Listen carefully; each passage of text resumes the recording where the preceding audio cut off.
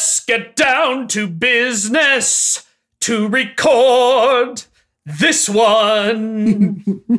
Watching Disney movies with the mom and son. You might think Mulan's over-discussed, and there's nothing left to say. Mr. I'll podcast anyway. Very good. I did wonder if you were going to put in earlier the puns, though, something about puns. Oh, that would have been good, but I didn't. In that first line, at the end of the first line, I was like, oh, I should have said puns. I did. I went through a lot of versions, and I had a much longer one that I decided not to subject people to because I've been doing a lot of long ones. I just wanted to show off how I could do all the voices. In the I'm never going to catch my breath part. But I don't need to do that. I don't need to do that. It's fine. We could just do a podcast. Indeed. A podcast about Mulan.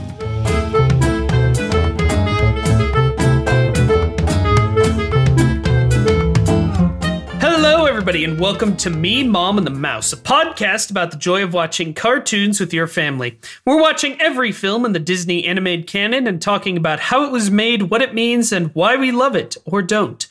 My name is Isaac Coleman, and I'm joined as always by my mother, Rue Coleman. Hello, Isaac. And we want to give a special shout out to our editor, Brad Murray at Oak Studios. Thanks for all the work that you do with good fortune and a great hairdo. You're truly bringing honor to us all. This week on the program, we are finishing the Disney Renaissance, controversially, with 1998's Mulan, directed by Barry Cook and Tony Bancroft. The controversial part is that some people think Tarzan is a Renaissance movie, but they're wrong, and I'll talk about it. They're not wrong. It's not how I drew the dividing lines. Yep, but we'll talk about that next week. Yeah, it's all made up. Anyway, Mom, this movie, Mulan, what does it mean to you? I have always loved this movie. I can't remember if we saw it in theaters, but I know we had the VHS when you were a little thing. And you loved the movie when you were very young as well. You called it Mushu because, you know, he was the most important character to you. That's right. And you had a little Mushu plushie that when you smacked it, it talked. Mm-hmm. You were a big fan. That's right. I guess most of my memories of this movie from early on are with you. Mm-hmm. Number one Mushu fan, 1998. I was looking at the cover for Dat Clamshell. It's a really good cover. Like, I think it's better than the poster for the movie because the VHS cover is her holding up the sword over her face and the half of the face reflected in the sword, much like the song Reflection, is, you know, her, it's Ping, right? It's her in that mode. Yeah. I think it's really clever. And the poster for this is just kind of what they started doing for all the Renaissance posters where it's like striking image, monochromatic. This is a prestige picture. Whatever. Yeah. Anyway, you talked about what this movie means to me, but yes, I loved it. Loved it for a long time. I haven't watched it for quite some time. I was debating whether or not I've seen this movie since VHS. Maybe once, but probably not more than that. And it was really nice to come back to it. Like, I really think I appreciated it even more this time. I don't know if that's because I hadn't seen it for a while. I don't know if that's because, you know, we just watched Hercules. Like, after trying to find the good in Hunchback and Hercules and just accepting there is no good in Pocahontas, it's nice to just watch a capital G good movie that, like, you know, we don't need to mount a defense of this one. We're just like, it's a good movie. Yeah, it's great. And yet you might not have thought that it would be a good movie. The origins of this movie are interesting in how uninteresting they are. So it's not a very, like, dramatic production. Yeah. They needed to do another movie. Mm-hmm. They set up a new animation studio in Florida, which, for those of you who don't live in the United States, is roughly analogous to hell. And around that, and they wanted to, you know, they started making a movie because we got to be constantly making movies. And they were talking about doing an Asian legend, and they eventually settled on Mulan. Mm-hmm. Now, it was interesting to read some of the history of Hua Mulan.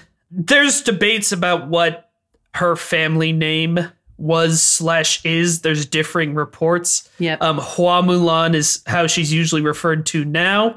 Obviously, Fa Mulan is another alternative that they use in this movie. Yep. But we don't know if Mulan is real or not, which was interesting to me. I'd always assumed she was this fictitious character, and she might be, but she also might not have been, because she's from a time in Chinese history where I guess we don't have a lot of detailed history, so we can't say for sure. And there are several accounts of her life / of this story, which is why, like, again, they give different last names and stuff. The oldest and kind of like what is seen as the canonical text is the Ballad of Mulan, which I read an English translation of, which is something that most Chinese people would read in school and learn about. Like, this is a very important ye olde text, right? Like, kind of like, you know, how I read Beowulf multiple times. Yeah. But it's only 390 words long, so it's not even as long as that. And its very famous last lines are translated, of course. But when the two rabbits run side by side, how can you tell the female from the male? Mm-hmm. And so, you know, it's obviously a story that resonates across time. There's a lot of different themes you can read into it. It's very malleable, especially since it is such a short poem. Yeah. There are so many adaptations of this in general, but especially Chinese adaptations of this. Like, it's much so true. It's much like when we were talking about all the different versions of Beauty and the Beast that have been made in the West. Like, there are so many versions of Mulan in like movies and TV shows and plays and yeah. Because I went looking like, what's a good, you know, Chinese version to watch? Like, is there an accepted best version? There is not. There's Raging to. It's maybe a Christmas Carol is a better example. Maybe everybody's got their favorite. Exactly. Yeah, but obviously it's an incredibly well-known story. It's a big deal, and again, why it's very malleable. Why not make a Disney movie about it? Yep. So the two directors they got are not particularly notable directors, which is surprising because this movie is, I think, very well directed. Yeah. Barry Cook is one of the directors. He had previously directed the Roger Rabbit cartoon Trail Mix-Up. I think a lot of people may not know, even if you've seen Roger Rabbit, that they produced 3 shorts that played in theaters. Yep. And those shorts were done in large part to develop talent, develop animation talent, because, you know, Walt Disney feature animation kind of had to be rebuilt in the early 90s, as we've discussed. And so he was a director of one of those. And it was always kind of presumed he would go work on a movie. And he was offered 2 projects, a Scottish folk tale that never happened, or Mulan. And of course, he ended up choosing Mulan. Barry Cook, I found out, pretty interesting guy. Yeah. Has gone on to do more interesting things. He was a special effects animator before this. He worked a lot on, you know, Black Cauldron with its goofy compositions. He worked a lot on Oliver and Company and Rescuers Down Under. Oliver and Company, of course, had the CGI. Rescuers Down Under was the first big Caps movie.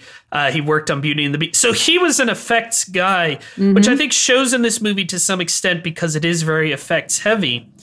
But I was surprised to see that he also co-directed under Sarah Smith Arthur Christmas, which is maybe just interesting to me because it's a movie that I just watched this year, like a few weeks ago for Christmas, because I was like, there's one Aardman movie I've never seen. You know, Christmas movies, when you watch them in December, they always get an extra star on the rating, even if they're garbage. But yeah, he's mostly gone on to do a lot of effects stuff. And he's also worked with the Jesus Film Project, which is a company that does like weird Christian films. So I don't know. He's doing stuff. He's got takes. And one of his big takes was that he wanted this to feel like a classical movie, and especially like a big epic. He cited David Lean as an influence, who among many other huge epics is probably best known for, you know, Lawrence of Arabia. which I think comes through in this movie. Like it does feel like the Disney version of a historical epic, you know. Yeah. There's big battles and takes place over a long time. It really works. And then Tony Bancroft was an animator on the Gargoyles for Hunchback of Notre Dame, who upgraded to this. And you know what? Yeah, he redeemed himself. I mean, at least he'd been a supervising animator on Lion King. He would never direct another movie, but he has continued to work as an animator. He worked on Emperor's New Groove. He worked on some of the Blue Sky stuff, some DreamWorks stuff, and some Disney stuff. He was one of the animators working on the one good scene in Mary Poppins Returns. And just this past year, he was the character animator for Daffy Duck on the completely terrible Space Jam: A New Legacy. It's work, I guess. Oh, yeah. Like, it's... Yeah. You can't blame him. But yeah, I would definitely say that Tony Bancroft's career is a land of contrasts. Indeed. And from what I read, no offense to him, it seems like Barry Cook had more impact on the direction of the movie. But of course, he did a lot as well. He joined a little later. Another person who's extremely important to this movie is Chris Sanders, who is the director of Lilo and Stitch. He's a guy we've talked about before. He's obviously a guy we will talk about again. I should say director of Lilo and Stitch and How to Train Your Dragon. He is a really important part of the Disney Renaissance, and he was the head of the story team on this movie. Obviously, there's like 6 credited screenwriters, but he was the head, and he was the one who was really pushing it, along with Cook, to have this more epic tone and to be more of this dramatic, action-y movie, whereas originally it was intended to be this romantic comedy where, you know, oh, she and Li Shang are in love, but he doesn't know she's cross-dressing, like whatever. I don't know what that would have been. Sounds dumb. Yeah.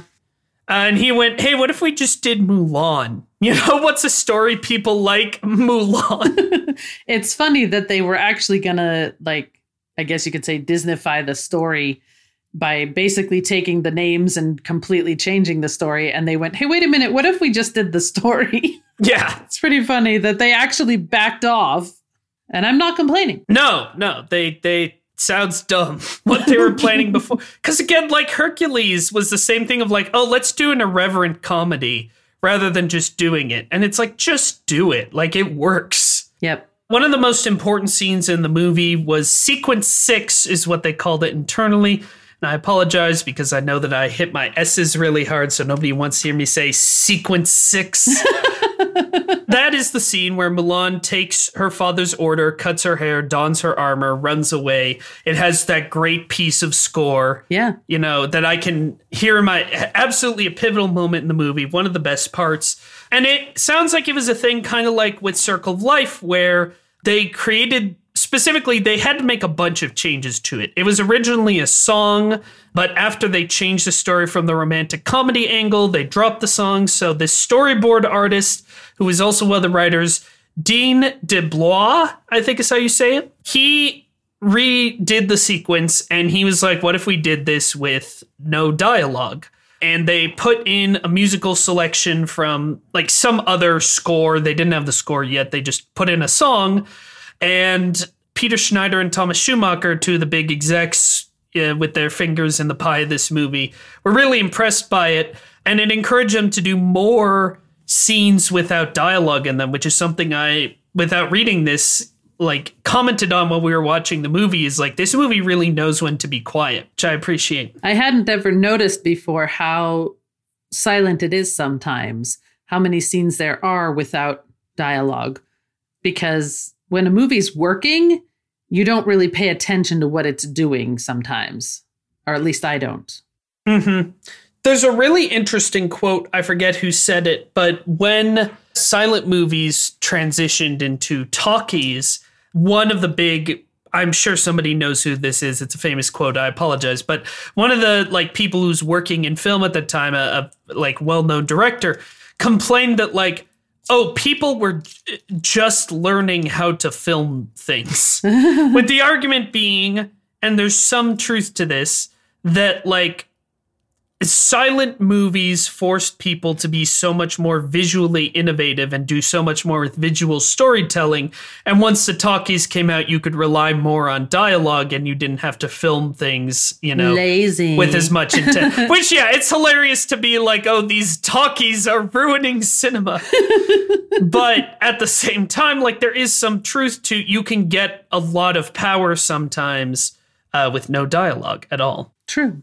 And it can force you to do more interesting things with the animation.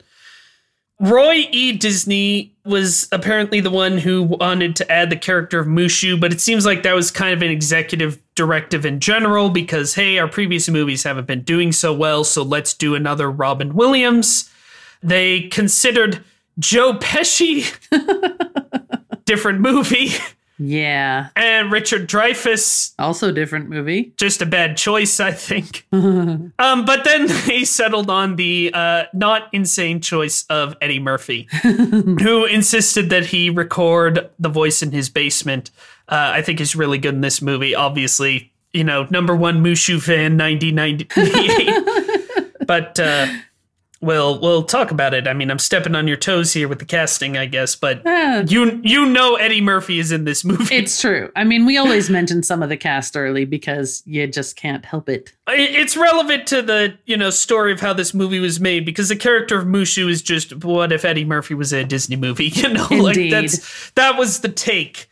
And then they did that. They obviously, in the animation, incorporated some more elements of ancient Chinese art.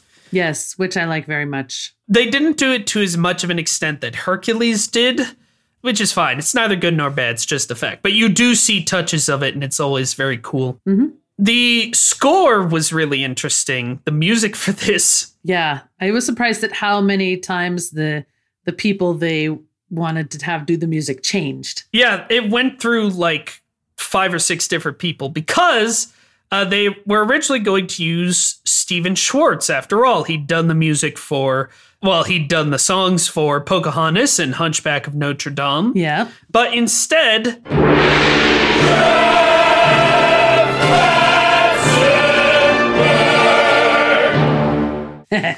And I thought we were done with him. I know this is the first post-Katzenberg movie, but we have to keep talking about him because of his rival studio, DreamWorks.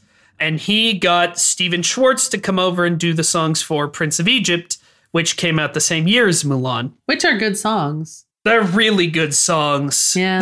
They might be better than Mulan, but I don't know. I really like both of these songs. It's hard to say. I really love the Mulan songs too. So then after he got poached, they really tried to keep him and failed to do so. And then they tried a whole bunch of other people. They eventually settled on the songwriting team of Matthew Wilder and David Zippel. Yep. Who didn't do much else. They didn't do anything as notable as this, and they were actually nominated for Oscars for this. I don't believe they won. David Zippel had actually written the lyrics for Hercules, which kind of surprises me because, as we discussed last week, I think the lyrics for Hercules are really bad. And I think the lyrics of these songs are mostly very clever. Yeah. And then Wilder did the music. One of these guys, let me see. It's Zippel. Zippel, one of his most recent projects is Spamilton, an American parody. Oh boy. Okay. A parody of Hamilton I know nothing about, but it just makes me cringe thinking about it. Agreed. And then for the score, which is really important to this movie because, again, it has so many sequences that are just music, they got an absolute king, Jerry Goldsmith. Yep. After, trying 4 other people. Yeah, exactly. And who had to work really quick. I mean, the trailer hilariously uses a song from the movie Dragonheart because that late they didn't have music for the movie. Yep. But they brought on Goldsmith, and Jerry Goldsmith, man, he is, in my opinion, one of the greats. He has done so many amazing scores. But my favorite piece of music of his, and certainly one of the most famous, if not the most famous, is he wrote the theme for Star Trek The Motion Picture that ended up being the theme song for the other Star Trek movies and Next Generation. Yep. Star Trek already had a great theme song, and he was like, you know what? I can top that. I can make it better. And he did. It's so dee dee dee dee dee dee dee. It makes your heart soar. He's incredible. I mean, again, we can't go through all his credits, but he's great. And the score for this is so good. It is very good. He might even be better than Menken. I know that's blasphemy, but I don't know. The movie did pretty well, I believe. It was definitely seen as a return to form, made $300 million on a reported $90 million budget. So it was made relatively cheaply, and it did very well. Mm-hmm. Surprising that it was so cheap with all the effects. Saving the best for last before we go into the cast. My favorite fun fact that I already shared with you, which was Cricky. Yep. So according to one of the animators, Barry Temple, quote, "The directors didn't want him in the movie. The story department didn't want him in the movie. The only people who truly wanted him in the movie were Michael Eisner and Joe Grant and myself because we were assigned the character. I would sit in meetings and say, well, where's the cricket in all this? Somebody else would say, oh, to hell with the cricket." They felt Cricky was a character who wasn't necessary to tell the story, which is true. Throughout development on the film, Grant would slip sketches of Cricky under the director's door. Where was this energy for the gargoyles? Yeah. Because Cricky's fine. I agree that, he doesn't need to be in the movie, but what he's really good for is he gives Mushu someone to make fun of. Yeah. Because Eddie Murphy is really good at, making those kinds of mean jokes. I mean, one of his first big movies, he was brought onto a movie called The Golden Child, I believe. Yeah. Which was basically The Golden Child. It was basically this serious, very, kind of Orientalist movie that really wasn't working very well, had a really dumb script and a boring plot. So they basically just brought him on to make fun of it, in the movie. And it kind of works because of it. But you don't want Mushu making fun of Mulan, because pitting Mushu against Mulan would be a disastrous choice. Good thing they didn't do that in this movie. So it's good to have Cricky for somebody he can make fun of. And I wonder if that's the story department being like, man, I hate we have to include this Cricket character. Let's write a bunch of mean jokes. But it works. That way he's got someone to talk to when he's not really interacting with Mulan, but he has to be there. It totally works. The Cricky stuff is good. I don't know why they're so upset about it. Mom, take us through the cast. All right. So first, of course, we have Ming-Na Wen as Fa Mulan. And she, of course, is now a very popular actress. And she gets to be in all the Disney properties because not only is she Disney princess here in Mulan, and then she's also Melinda May in Agents of S.H.I.E.L.D. So she's in the Marvel universe. And now she's in the Star Wars universe as Fennec Shand from The Mandalorian and The Book of Boba Fett. And I think she's also in The Bad Batch. Yes. So she is in all the things. It is funny because when this movie came out, she was definitely not well known. I mean, she'd been in a few things. She was in the Joy Luck Club. That's kind of considered her breakout movie, I think. I remember when we were watching Agents of S.H.I.E.L.D., which is not something I really recommend anyone do. It was so cool that it's Ming-Na Wen, the woman who plays Mulan, is a major character in this. Isn't that fun? And now, she's in one of the biggest TV shows of the year, right? She's in the Boba Fett show. Good for her. But it's just funny to see how that career has evolved. Yep.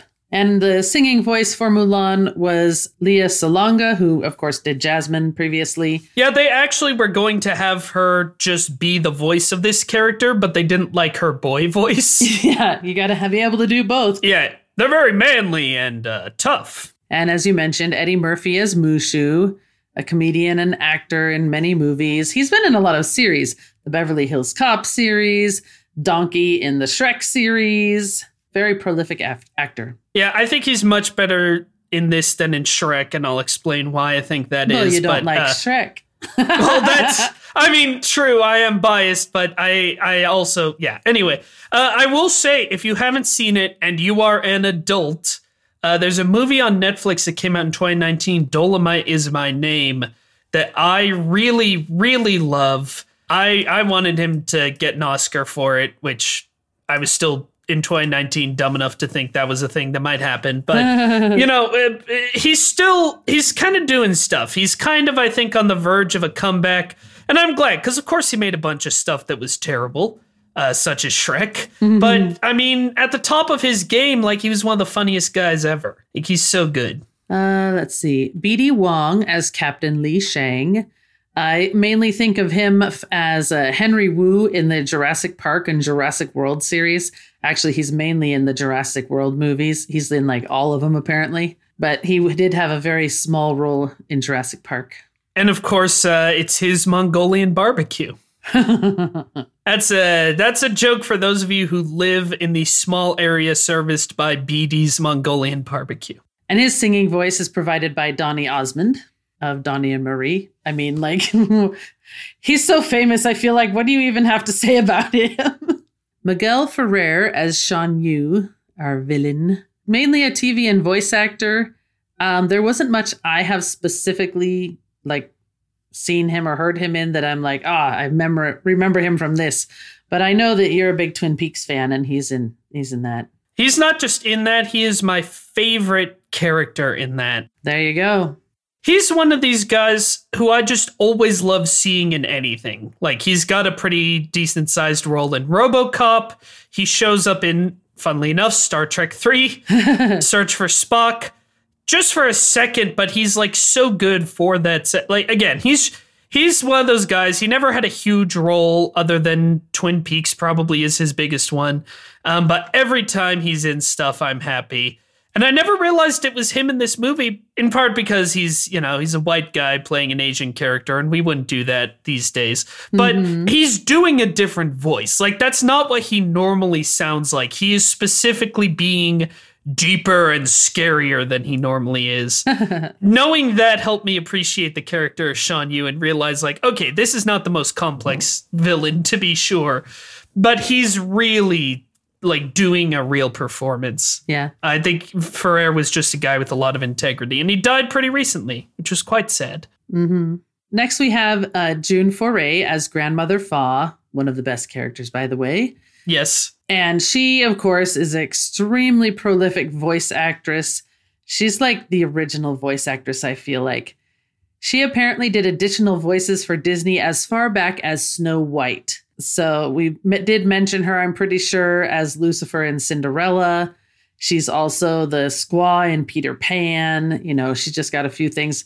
But she's mainly well known for Rocky from Rocky and Bullwinkle, Granny from Looney Tunes, and some of my favorites. She's some voices in the Gummy Bears, like Grammy Gummy. Mm-hmm. And in DuckTales, Magica De Spell, and Ma Beagle, and others. She's just like... And by this point, she's like archetypal grandma voice. You need a grandma voice? Get June Foray. She's also Cindy Lou Who in the classic Chuck Jones the Grinch. Yeah, she can do other voices, but she also did like lots of grandmas. Right, but no, an absolute legend. Yeah. And it's funny that she also had a different singing voice, considering that she has one singing line. Like, I think June could have done it. It's fine. But they got Marnie Nixon to do her singing voice. And she is a one who frequently did other people's singing for them. Like, that is her claim to fame, practically. Yes, she was a professional ghost singer. Yes, she did. She sang in My Fair Lady for Audrey Hepburn. There were a couple other movies from that era that, she was the singing voice of. But yeah, she did it. She did it a lot. I think it's Sun Tek Oh as Fa Zhu. Yep. Mulan's father. He's mostly a TV actor. I didn't see anything that he's done that I'm like, oh yeah, I know him from that. While casting, the production team sought out Chinese, Japanese, Filipino, or Korean vocal talents, which is like, probably should have just been all Chinese. Again, that's probably how we do it today. At the time, it was very good of them to at least get Asian actors, but it's like... True. It's just funny to me that a gentleman named Soon Tek Oh, which is a very Korean name, is Fa Ju. Yeah. And then her mother's voiced by Frida Fo Shen as Fa Li. Again, mostly a TV actor and some bit parts in movies. Right. Harvey Fierstein is Yao. King of the Rock. So if... Yao. Yes. So Harvey Fierstein, legend of Broadway cinema, like wrote plays, starred in plays, a huge deal. Something I didn't know as a kid and was very surprised to know. So some of our listeners may be surprised to know as well. That's just his voice. Well, yeah, because I mean, he's a character in the movie Independence Day, and it's the same voice. Yes, he's been a very prolific voice actor as well. Sounds like he destroyed his voice somewhere along the way, you know? Exactly. That's the thing. He's a very prolific voice actor because he has that voice, which is the result of an overdeveloped vestibular fold in his vocal cords. They actually have analyzed why his voice sounds the way it does. Oh yeah, I mean it's weird, but the funny thing is that it happened to him in puberty, right? It overdeveloped in puberty. Prior to puberty, he was a soprano in a professional boys choir. And now he sounds like he's been doing too many cigarettes. I know, it's true. He sounds like the living embodiment of cigarettes. Yeah, great guy. Still with us. Yep. Getty Watanabe, I think is how you say it. The name of the actor who does Ling. His most notable role that I saw that I was like, he's the voice of Professor Bob Chen, who is one of the friends of Kim Possible's father in the Kim Possible cartoon. I'm like, oh yeah, that one. Great. And his singing voice is Matthew Wilder, who, as we mentioned, wrote the songs. Yeah. So he's the one going, my manly ways and turn of phrase are sure to thrill her. Ouch. I hate it. It's horrible. I don't like that part. Yeah. It's painful. It's intending to be painful. Yeah, but it's still painful. We have Jerry Tondo as Chin Po. Hi, Chin Po. James Hong as Chi Fu, who I mainly think of from the Big Trouble in Little China, where he's the villain. Yeah, he's been in a lot of Hong Kong cinema. He's often playing, a dweeby uncle or kind of a sycophant. So, hey, why not? Yep. Pat Morita as the Emperor of China, Mr. Miyagi himself from Karate Kid. Great as always. George Takei as the first ancestor. Yep. Which is, of course, Sulu on Star Trek, the original series, and all the other movies related to that. Which he was the first one where I was like, oh, that's George Takei. And then I went, that's not a Chinese man. But yeah, who does so much Star Trek on this episode. Indeed. Miriam Margolis, I think. As the matchmaker. Most people will probably know her as Professor Sprout in the Harry Potter movies. But she's also Aunt Sponge in the James and the Giant Peach movie that you loved as a child. Also from 96. And she's in Martin Scorsese's The Age of Innocence in a role that got her nominated for an Oscar, and it's I think, or did she win it? I don't know. Maybe not. It's one of those super memorable supporting roles where she's in one scene and you're like, well, that's the best thing I've ever seen. And then we have James Shigeta as General Lee, who is Takagi from Die Hard. Shocked that this was not Brian Blessed. When I heard it, I was like, oh, I bet that's Brian Blessed. It's not. It's not. Nope. It's Takagi.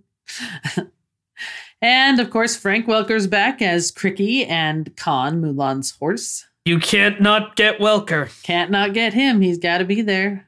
And then you've got, various, many additional voices. Yeah, definitely. The only one I want to highlight is the aforementioned Chris Sanders, the writer, as Mulan's dog. Little brother. Very funny. Bark, bark, bark, bark, bark. I guess they thought he did the best fast yappy noise. I don't know. It is funny that little brother just sounds like he's saying bark rather than barking to some extent. You know what I mean? Yeah. Honestly, if you're going to cut, I don't mind his one appearance. Right. But if you're going to cut an animal companion, that's the one you don't need. All right, so shall we talk about Star Trek? I stopped paying attention, but I think we're talking about Star Trek. No, we're talking about Mulan. We can do that too. So this movie starts with a great shot of the Enterprise of ink paintings, watercolor on paper. Which I found out all the Mandarin in this movie is actually traditional Chinese. It's not modern Mandarin. I shouldn't say Mandarin. It's not modern Mandarin, but it is traditional Chinese, and they got it right. Well, that's good. Our first actual scene is an attack on the Great Wall by our bad guy, Shan Yu. Which is very cool.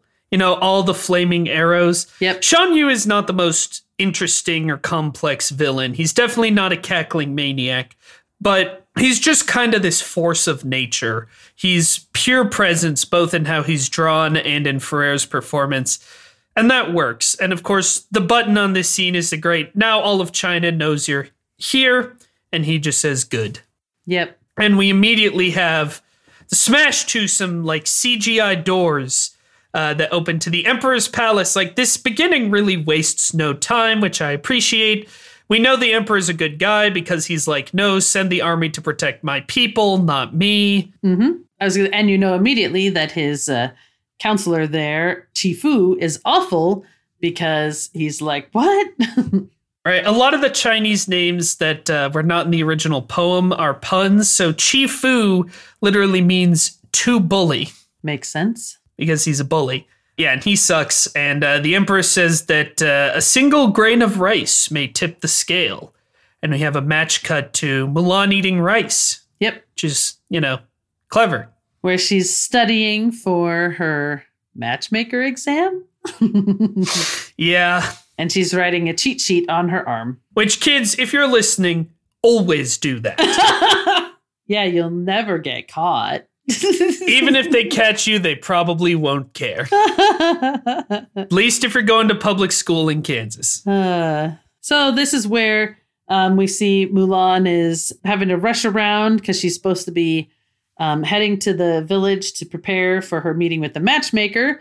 And her innovative plan for feeding the animals is to tie a bag of seed to her dog, little brother, and give him a bone to like lure him with, and he just runs around and the chickens chase him and eat the seed. Right. I mean, it's a very funny scene. Right, leading to the great, you know, delivery from Soontek of please help her.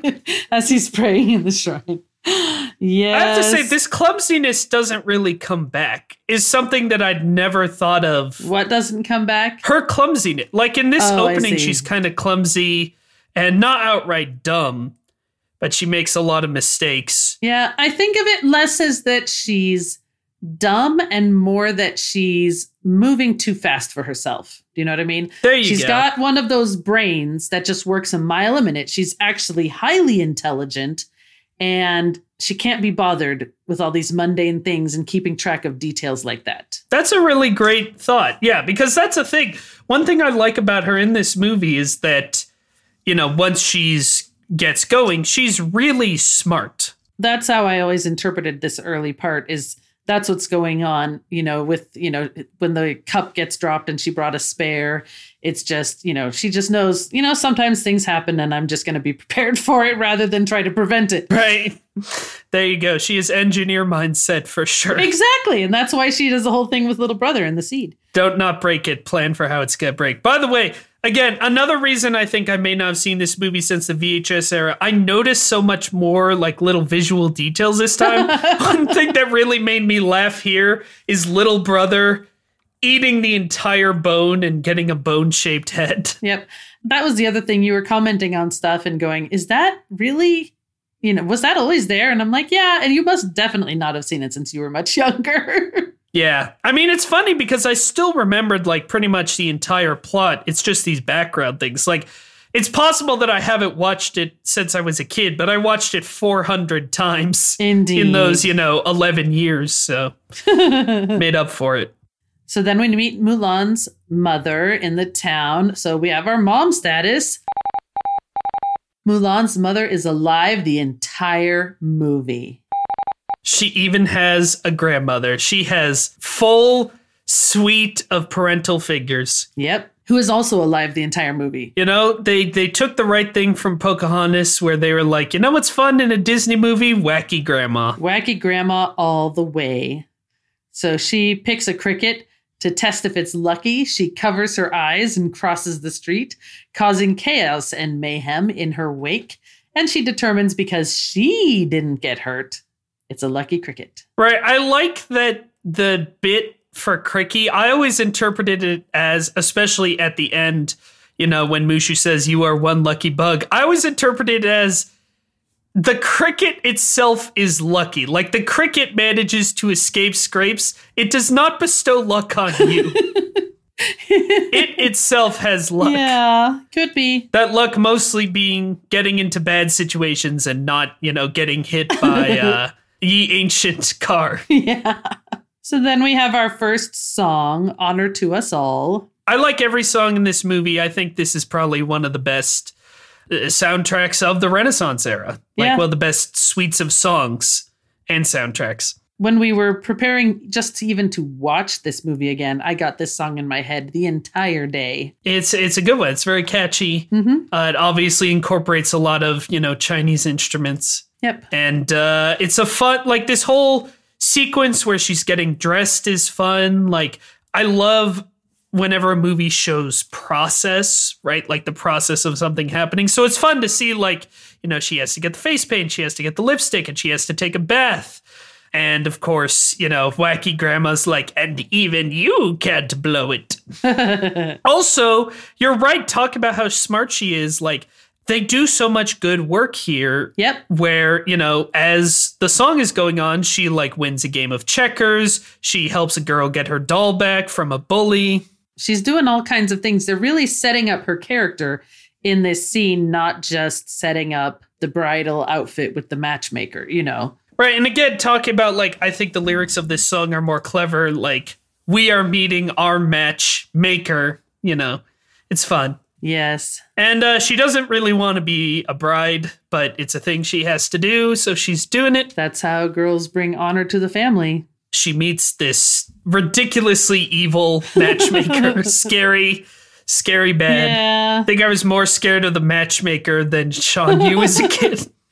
Believable. Cricky gets loose, causes trouble. Mulan also causes some of her own trouble. Yep. In that she gets some ink on the matchmaker's hand and she draws a mustache on her face. It's all just very funny. Like, I was just laughing, even though I remembered all of it. Reflect before you snack, you know? Act. And then the matchmaker lights her butt on fire, like Disney butt gag. Yep. It's funny when a butt is on fire. I'm sorry. It's just one of those, like, errors keep compounding scenes until eventually she's told she will never bring her family honor. I did notice that some of the clouds of smoke and dust in this movie look a little bit like the swirly ones from Hercules, though I think they're more trying to be like the Chinese art style, but it's just a similar swirly smoke style. Yes, it is. Ancient artwork. And then Reflection, which is, it's really impossible for me to pick a favorite song from this one, but Reflection is a beautiful song. It is a beautiful song. I was thinking it may be my favorite of the I Want songs. It might be. It's a very, very good one. Yeah, I mean, Part of Your World is also incredible, but I love this. And it's like heartbreaking where how it starts with like, I will never pass for a perfect bride or a perfect daughter. Like, yeah, who among us hasn't felt that? Like, oh, I'm the screw up kid. You always think you're the screw up kid. It's true. And maybe you are, but it's fine.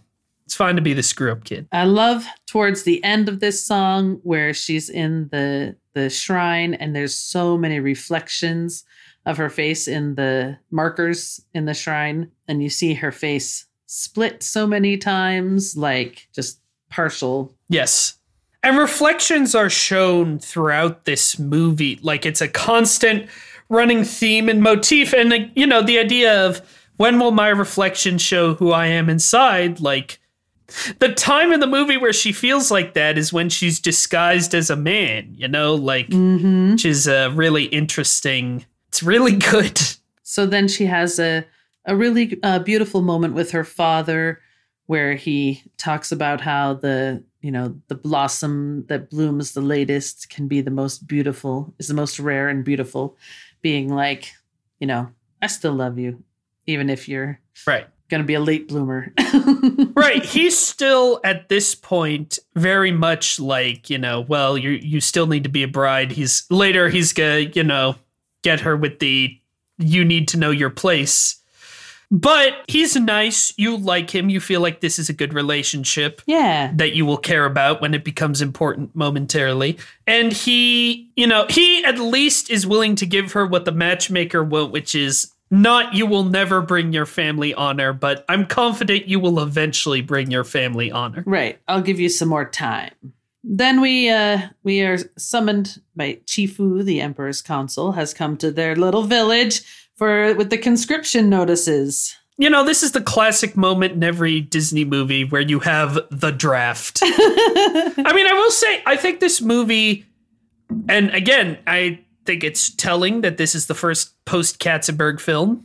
He really had no involvement in this, but it gets away from the Renaissance formula we've been talking about. We don't have the Broadway number opening. The I Want song isn't exactly an I Want song to the same level. There isn't a villain song, Nope, no villain song. It's still, Disney movie's still gonna Disney movie, but it's a lot less. It doesn't feel like you can just map this one onto Little Mermaid 1-to-1. Very true. As you can with so many others from the 90s. Of course, the Mulan's family name is called, so her father goes out, even though he has previously been in the war and has been injured, and so walks with a cane and all that. And Mulan shames him by saying that he can't go because he's been hurt before. And of course, he sends her back inside and she gets chastised.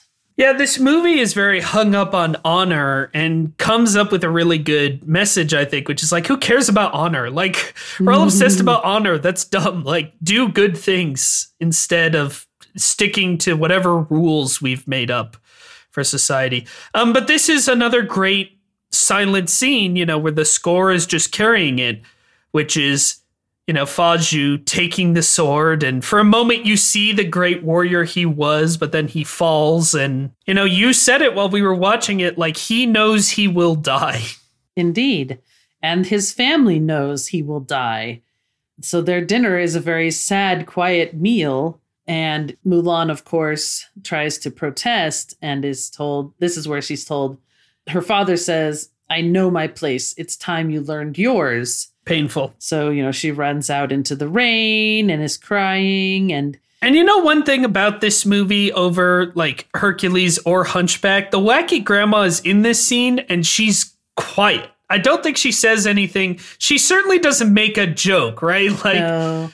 She's also sad. Yeah. I don't know if she's supposed to be, father's mother or mother's mother. They don't ever make it clear. Yeah, I guess I always assumed mother's mother just because they seem to be hanging out, but that might just be the women's place, so whatever. Right. But who knows? You're right, they don't specify, but we don't need wacky grandma cracking jokes. We'll need her to do that later. For now, this scene has to be serious, and it is. And then she runs out, as you say, and she looks at her reflection in the rain puddle. Yep. Then you can see she gets an idea. I think actually first she's seeing the silhouette of her parents inside the house, and they're kind of having a little bit of a disagreement too. Her mother is obviously also very upset and sad that Fa Zhu is planning to go to war and die. Right. And Mulan makes a plan. I think this has still got to be my favorite scene. It's a great so choice. Good. I mean, there are several great scenes. I love this whole movie, but it's just such a powerful moment. What is it? Sequence 6? Sequence 6, yes. But no, it is a Goosebumps machine. And the score Jerry Goldsmith does, where he's using synth, which I don't believe he uses anywhere else in this movie. Right. And she takes this conscription scroll and leaves the special hair comb she'd been given for the day. She cuts her hair and puts on her father's armor and rides away on her horse, Khan, and the horse doesn't recognize her, which is a good, like... The horse doesn't... It is a good moment where she goes in with the armor on. The horse is like, doesn't recognize her for a moment until she speaks to it. But even though she's speaking to the horse, all we hear is the music, and that's good too. Yes. Like, we don't need to hear that. It's a very silent scene until she says, something like "Hya" when she's racing off. Yes. But she rides off, and Grandma, like, wakes up. Yeah. Because she suddenly realizes, and we're all freaking out because we all realize what Mulan has done. And they can't stop her because if they reveal her, she'll be killed. Right. So then we have the scene with the ancestors waking up. Yes. Mushu's first line, "I live 10,000 years." Oh, wait, no. I love Mushu. Obviously, I think he's a very successful comedic character. And I think the reason he works better in this than in Shrek, other than it just being a better movie, but is because in Shrek, Katzenberg, famously was just like, do whatever. Like, pretend we don't even have a script, just ad-lib. And ad-libbing can be very funny, but there's too much of that in the Shrek movies, I think. And there's too much just like donkeys singing songs and being annoying and like doing pop culture references and just going on and on and on. I'm sure there's some of that in this. There's definitely a lot of parts that feel like that kind of humor, but he can also be a character, and he has this specific comedic game, which is he used to be a guardian. He wants to be a guardian again. He genuinely wants to protect Mulan, which is nice, but he's like a shoelace. He's useless.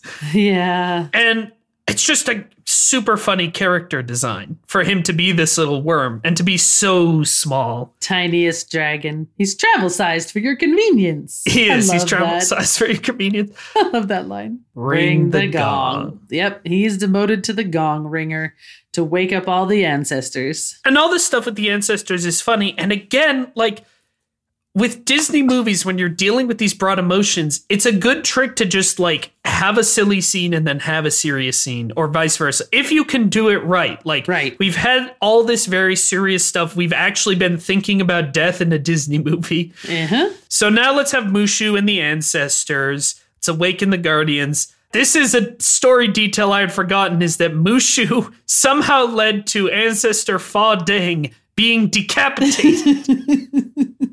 Yeah. And that's why he was demoted. Yep. Kind of want to know that story. I know, you kind of do. I mean, it's of course funnier that you don't, but that's what's so great about it, is that and the resentment of like, he still hasn't let it go. What with him being decapitated for eternity. It's true. And Takei is good in this, like for what they need him to do. Right. Again, which is just kind of be a presence. He's good. So Mushu's said to awaken the great stone dragon, who doesn't wake up for some reason. Unknown why, but he breaks.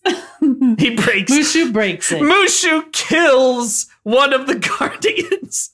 I'm never sure. Is the guardian actually the statue, or does it just kind of come and inhabit the statue because it's a spirit? I'm not really sure how the mythology works, but yeah, agreed. But I have always interpreted it as he kills the great stone dragon, because I think that's the funniest option. Like, he's such a screw up, not unlike Mulan. He's such a clumsy screw up at the beginning that he has not only gotten a guy decapitated while trying to protect him, he has also killed the great stone dragon.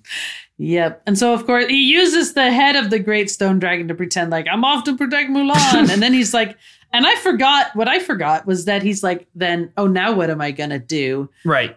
And Cricky actually shows up and convinces him to go after Mulan. And then Mushu gets the idea, oh, if I make Mulan a war hero, then they'll take me back to being a guardian again. And so that's his motivation to go be in the movie. Yep. Then we have this brief scene with the Huns where they're riding across. They encounter a couple Chinese soldiers. They want to use one of them to deliver a message. And this is a big moment for me, even though it's not a huge moment in the movie. When he asks, how many men does it take to deliver a message? And the creepy archer guy goes, 1. Yeah. And, we cut to black before he fires the arrow. I remember watching this movie. It can't have been the first time I watched it, but this was like one of the first times I thought about death or like in a movie. Like I have a distinct memory of watching this as a kid and realizing that what that scene meant was that the Huns were going to kill one of the two guys. Yeah. Which I just like hadn't put together before because I was too young. Right. And that like kind of disturbing me, Yeah. Realizing like, oh, these guys are like killing people. And while I obviously don't feel that way now because I'm no longer a baby. Right. I think these villains are darker. Like this is a movie where people get arrowed and killed and, there's battles and it's war. They do war with actually a lot of death as opposed to making it silly fun times or anything. Yeah. But it's I still find it a powerful moment, if only because of, again, that memory, being forced to confront mortality. Yeah. And then Mushu introduces himself to Mulan. He's kind of doing a like black preacher bit, I love when he says to Cricky, if you're going to be here, you're going to work. Like this is the start of, all right, Cricky. Yes. If you're going to be in this movie. You claim to be a lucky cricket, you're going to help me out. Right. And he is the powerful, the pleasurable, the indestructible. Indestructible? I think he's indestructible. I thought it was indescribable. I don't know. Either way. It's probably indestructible.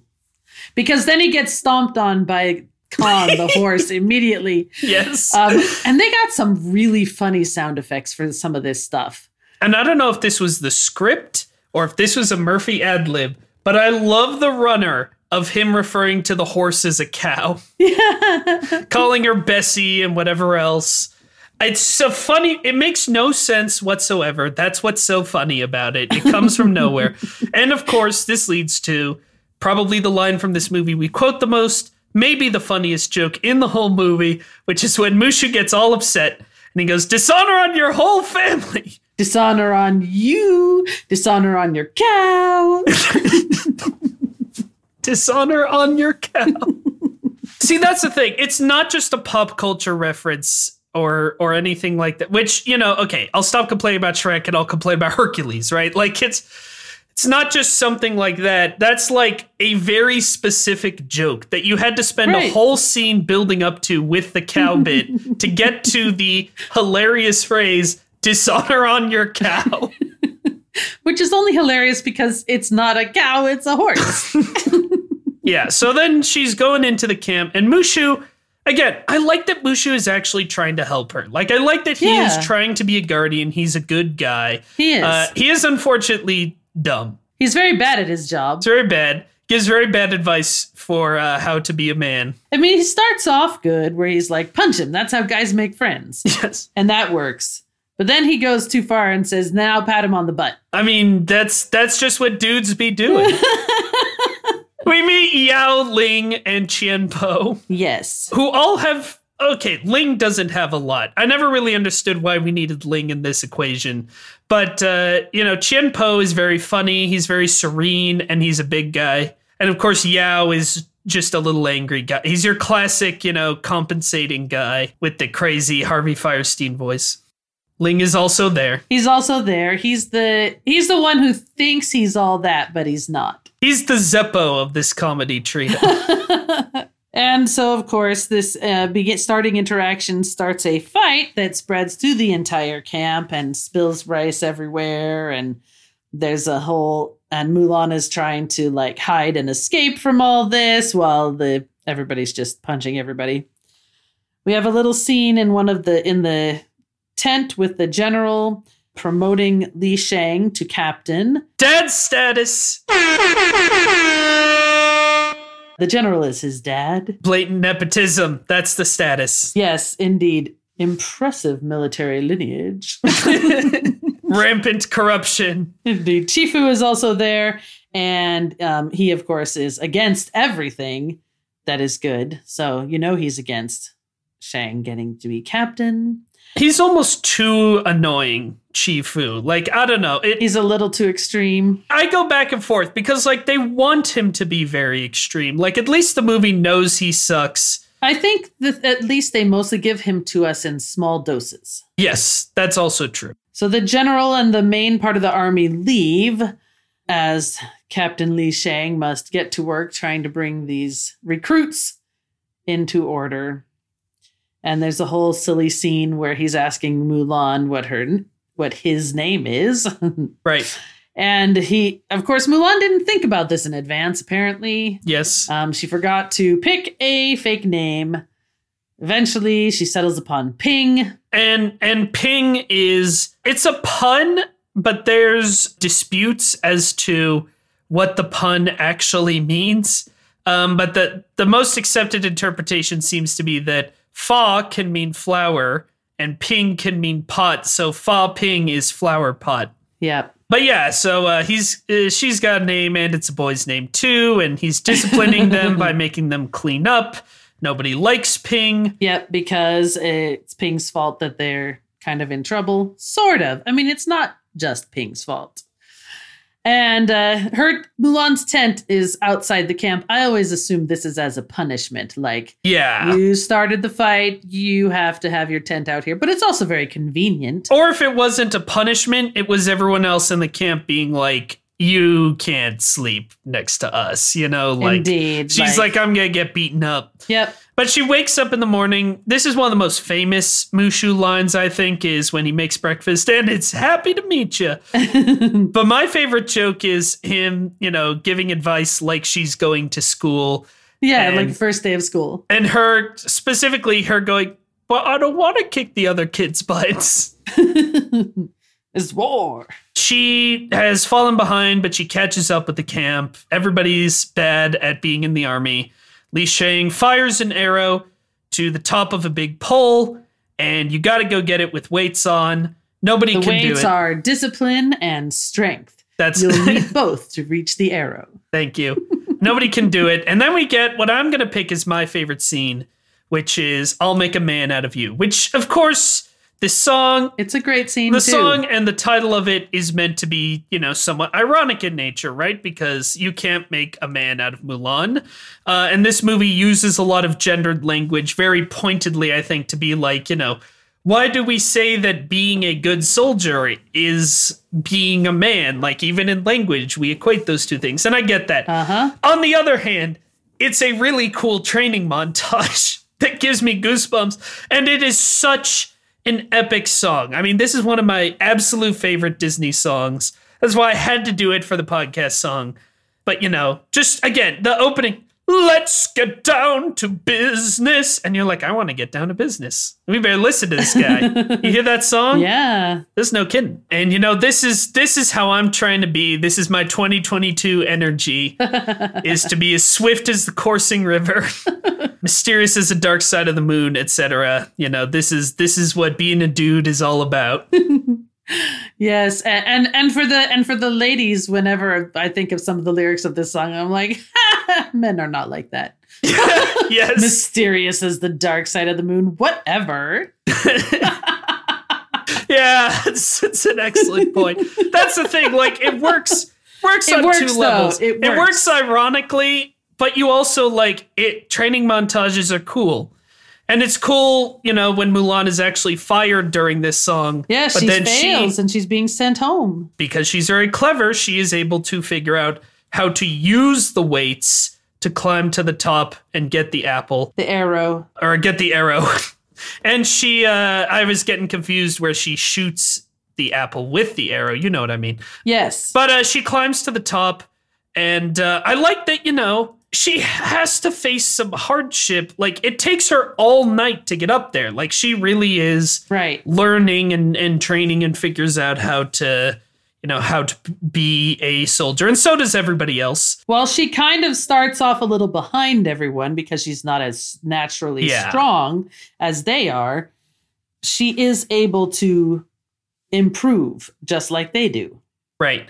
And of course, it ends on that awesome red background and everybody doing the yeah. Yeah. And I mean, yeah, I just remember being a little kid. Like, I would get up when this song was playing. Like, you got to run around the room. You got to get some energy out. This song's getting you pumped. That would have been a nightmare if we saw this in the theater.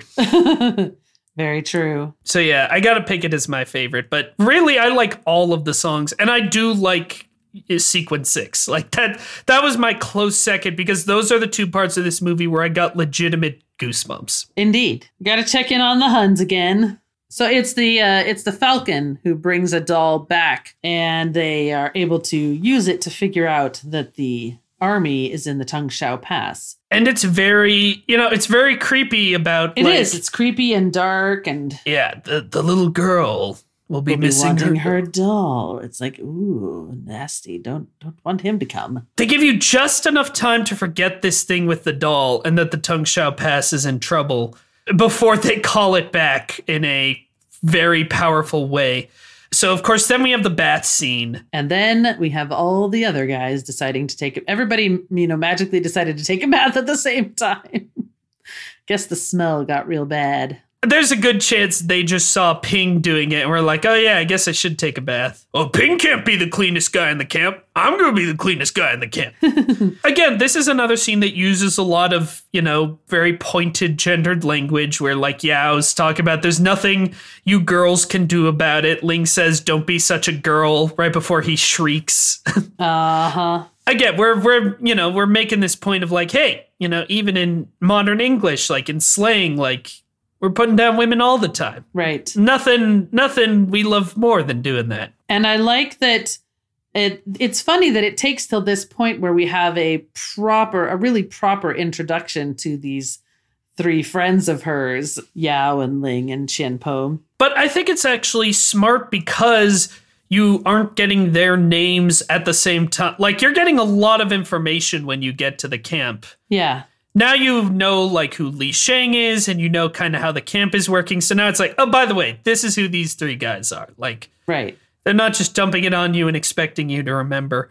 And I also like, as dumb as Mushu is so much of the time, he actually saves the day here. He does. He bites Ling on the behind. Another, Disney butt joke. And he complains about it, but, he's right.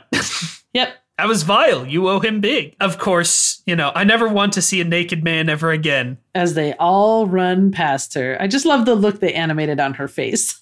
Right. Li Shang is arguing with Shifu, where he's like, we're ready to go to war. And Shifu's like, I'm going to write a report that makes you never go to war because I'm a jerk, basically. That's the whole deal. Mulan hears this, tries to give Li Shang, like, a little pep talk. He's like, I'll hold him and you punch. Yeah. Which is the first mention of, oh, you like him. Oh, there's going to be romance here. Which, that is one criticism of this movie, is that she's a strong, independent woman. She don't need no man. There doesn't need to be romance. Yeah. I think that's a fair criticism, but I don't mind the romance. It's way better than some, at the very least, Yeah. And they do a little more work to build it up. And who wouldn't fall in love with Li Shang? He's a very handsome guy. But speaking of criticisms of this movie, by the way, I should have mentioned earlier, every time we cover a movie that's a culture not our own, we include some writings from people who are from that culture in the description. And I do have one this week. Not that this is a particularly controversial movie. I mean, by and large, the only thing you can ding it on is we would use all Chinese actors today, which sure enough they did when they did the new movie. But I have an article called Mulan 1998, A Moment of Joy and Anxiety for Asian American Viewers. This was written in 2020 by Brian X. Chen for the New York Times. Go ahead and open it in an incognito browser so you don't have to pay them anything. It's a really great article that links to a lot of other articles from many other writers. So, you can this is why I'm sharing just this one, because you can use it to find more readings. But it really, I think, does a very balanced discussion of like how the movie was perceived at the time by Asian audiences, how it's perceived now, what's its place in the larger kind of movement that didn't really start until the late 90s of including Asian performers in Western cinema more. It's a really good little article, and it mostly is on the side of the movie because, again, this movie's well liked. Even in China, this movie is quite well liked, not particularly controversial. And one thing that article talks about as well is the positive role model this set for young girls, not just Asian American girls, but like for other kids to see them as beautiful. Like, funnily enough, this had such a big merchandising push, and Mulan became an official Disney princess. And that helped shift cultural perceptions of like, oh, Mulan is beautiful. Asian women are, can be beautiful. And I think it's interesting comparing that to, we talked about how Pocahontas led to like more Native American kids being bullied. I think it's because this movie is just like a Chinese story in a Chinese world. Right. And like, Chi Fu is a sucky guy, but you don't come away with this, even if you're a kid, thinking like, oh, all Chinese people suck. Because it's like, no, one guy sucks, but another guy's brave, and this girl's very smart, and And some of these other guys are dumb, but at least they're good friends, Yeah, just setting the whole, like, this movie has no white people is the difference. Like, it's just a movie set in China with Chinese characters. Yep. And that's, as we discussed with Pocahontas, probably the best way for Disney to do these things. So anyway, I forgot to mention that earlier. I apologize for bringing that up at this super weird point in the episode. Mushu has a plan. Yep. So as Chi Fu goes to bathe, Mushu is like... And gets owned off screen, which I love. He does. He gets owned off screen. It's very funny that... so Mushu is like, oh, they're ruining my plan. I have to make Mulan a war hero or they won't take me back.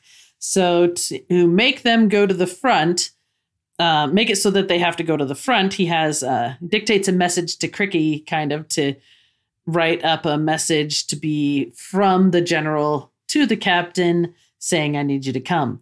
But the best part is that Cricky makes typewriter noises when he's writing the characters. I love that part. But it achieves the goal, which is that they head off to the front. And we have, shockingly, the final song of this movie. Yeah. But you have Girl Worth Fighting For, which I've always enjoyed.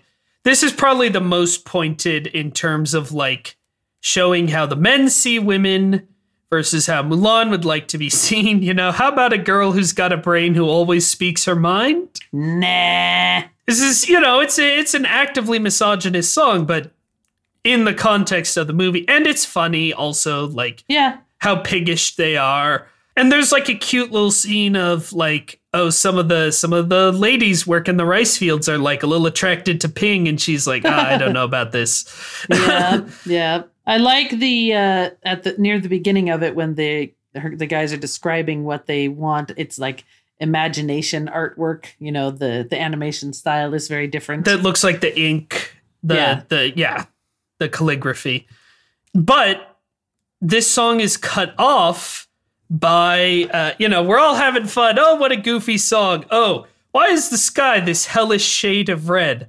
Oh, because it's a field of corpses, ladies and gentlemen. An actual field of corpses in a Disney movie that also makes it clear not only that these soldiers were killed, not only that Li Shang's father was killed, which means we have to do our favorite joke, Dad's status. He did. All you see is his broken feathers. But the little girl with the doll was killed. Yeah, because Mulan finds the doll. It's really powerful. I mean, it does kind of give you whiplash because it cuts off the last scene so quickly. But the characters have whiplash. It's intentionally disorienting, so it works. Yeah, and the whole point is they did not realize what they were getting into, and you didn't realize that you were getting into this in a Disney movie. But it's very dark and very sad, and then they have to go on. And so, of course, it's a lot quieter because they're trying to find the Han army, and we may never know the true story of what happened in that wagon, but somehow one of the rockets, I think they call them cannons, actually, one of the cannons gets launched and explodes, and now their position is given away. I'm suspecting Mushu because he's the one who can make fire. He blames it on Cricky, though, so... And everyone else blames Ping, where it's like, she was... Because Ping was, of course, the one who's got the horse that's leading the wagon, but obviously Ping was clearly... Like 4 feet away. Yeah. Horse length away. Because anyway. Yeah, she's not even riding the horse. She's leading the horse. Yes, but this battle is incredible. I mean, it's so thrilling and exciting. There's so many good little beats and character moments. It's not just one continuous battle, right? It starts with like, okay, we have all the artillery firing and, you know, then we're down to the last cannon. Then the Hun army charges. Like, it breathes really well. But the animation is incredible. We were looking at this with our like eyes that are now trained to recognize all the different pieces of technology. And we were like, so that's a CGI avalanche coming down on Crowd TM technology horde of Huns. So apparently they upgraded their Crowd TM technology, and that particular crowd is an upgraded version called Attila. Oh, that's funny, by the way. Yeah, so the Attila crowd technology, I mean, the crowds in this do look way better, so. Yeah. I thought it was just like the skill of the directors, but it's good to know that it was also technology. But anyway, so you have those things happening, and you're doing like one of those caps, you know, zooms through it. Right. They've really used all of the special effects very well. Unsurprising, since we had a special effects guy directing the movie. Right. But this is, I mean, this is jaw-dropping. Like, realizing the amount of work. Apparently, there's actually 2,000 Huns that you see in this scene. It's insane. And, like, you know, having to animate all the explosions because, as you say, they have those cool smoke effects. Like, you'd have to draw all of the, like... Right. I had been underrating this as a piece of animation. And I think it's underrated in general. Like, this is incredible stuff. Yeah. I know it's all computer assisted and like, but this shows the power of computers because this scene also just rules like on a narrative and emotional level. And they are expecting to die. Yeah. And a lot of them do, I think. They don't really highlight this, but like the group of soldiers at the end who are all, you know, hanging on to Li Shang and Mulan looks smaller to me than the group of soldiers that was there in the beginning. Like, maybe it's not intentional, but I assumed that some people died in the battle. I mean, they probably do have some of them die. Just not the A-team. Just not the, you know, our named characters. Right. They're going to try to use the last cannon. I always want to say rocket. I mean, it is a rocket, but they call it cannons. They want to use the last one to try to hit Shan Yu, but Mulan gets another idea, so she swipes it and runs up and launches it right in front of Shan Yu. And Mushu's like, how could you miss? Because she's not aiming for him. She's aiming for the snow on the mountain to cause an avalanche to destroy the entire army, which it works. So Mulan has probably the highest death count of any Disney character. I think of the Disney princesses. She's probably number one. I'd have to go back and check. But I think she has the highest KD ratio. Indeed, because she killed almost all 2,000 of those Huns. Well, we missed, of course, when Elsa takes the throne. Of course, they cut the scene of her doing purges. Well, you know, some people maybe died in the snow, right? Grim stuff between Frozen 1 and 2. Really dark, Stalin-esque. She brought Arendelle to heal. But other than her, I think, no.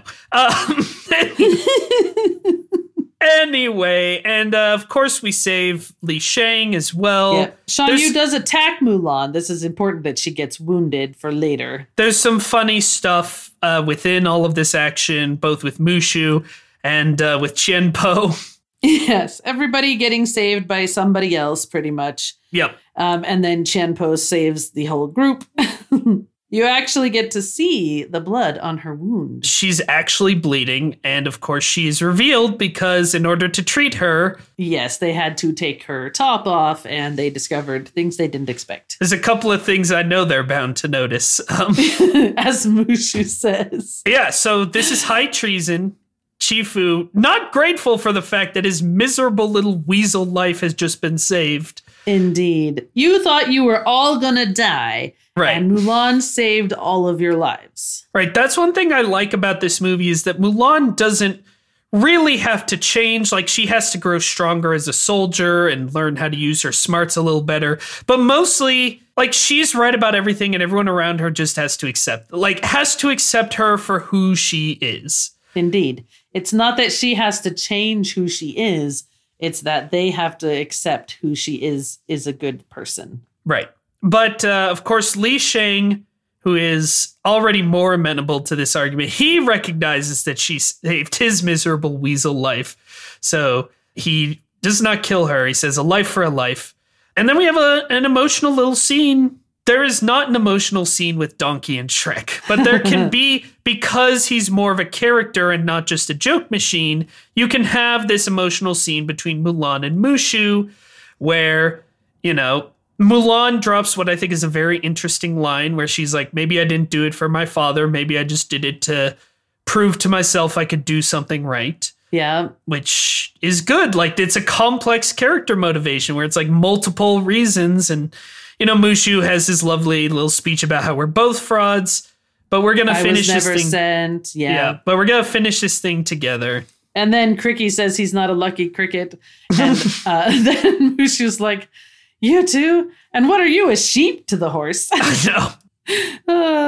It's great. Where you can have the humor even in this moment of soul searching, and they're all basically admitting they have lied to themselves or to others in some way. Which I always interpreted it as Mushu is suggesting that Khan is a cow pretending to be a sheep. That's why he doesn't say like a horse pretending to be a cow. Anyway, the Huns aren't dead. All of the Huns who previously had a speaking line of some kind are alive. Yes. There's about 5 of them, plus the leader, and of course the Falcon, because it flew above the avalanche, I presume. And they're all gonna go to this big parade for the Emperor and try to kill the Emperor. That's our last ditch effort. We're not winning a war with 5 guys, but we can kill the Emperor. So the Emperor is having this big parade. And of course, Mulan sees them and decides that she has to go warn the Emperor or, you know, her friends. Save the day. She has to go save the day. She won't just go home and let it, you know, happen as it's going to happen because they won't accept her. It's funny, though, that we're having this celebratory parade for Shang and the troops for, you know, their big defeat of the Huns. And they're all kind of sad. Right.